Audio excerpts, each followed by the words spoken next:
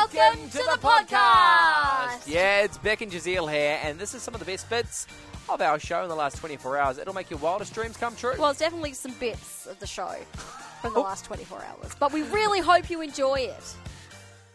Biscuits are disappearing from our shelves, but which is the new ones to go? We are outraged that they're taking away our bickies. A few texts coming through. Marissa says, it's not the Scotch fingers, is it? Not the lemon crisp. Oh, I like the lemon crisp. No, well, this is Arnott's. They've already got rid of the classic all sorted. Yeah, outrage. The lattice packs, whatever. What lattice? Lattice, I think.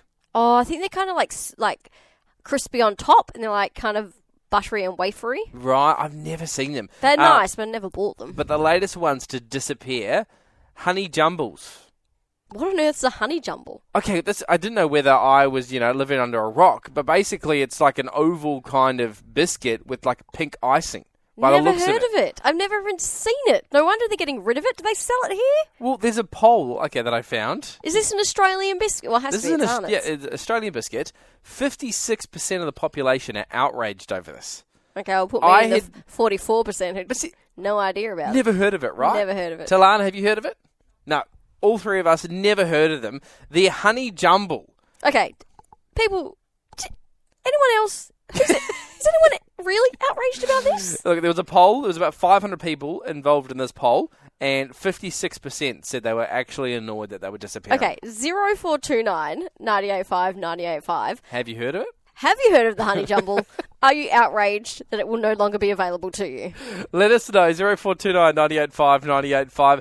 I reckon we might get 2% of people knowing what they actually are. I don't think anyone's going to know what the honey jumble is. Because, look, normally if you describe a biscuit to me, yeah. I'm like, I haven't heard of it. And then you describe it, I'm like, I have seen them on the shelf. Yeah. This one here, I've never seen on the shelf. Never heard of it, never seen it on the shelf. I don't think it even exists. I deleted it 4 years ago in my brain. I think this is a prank in November. November Fool's Day.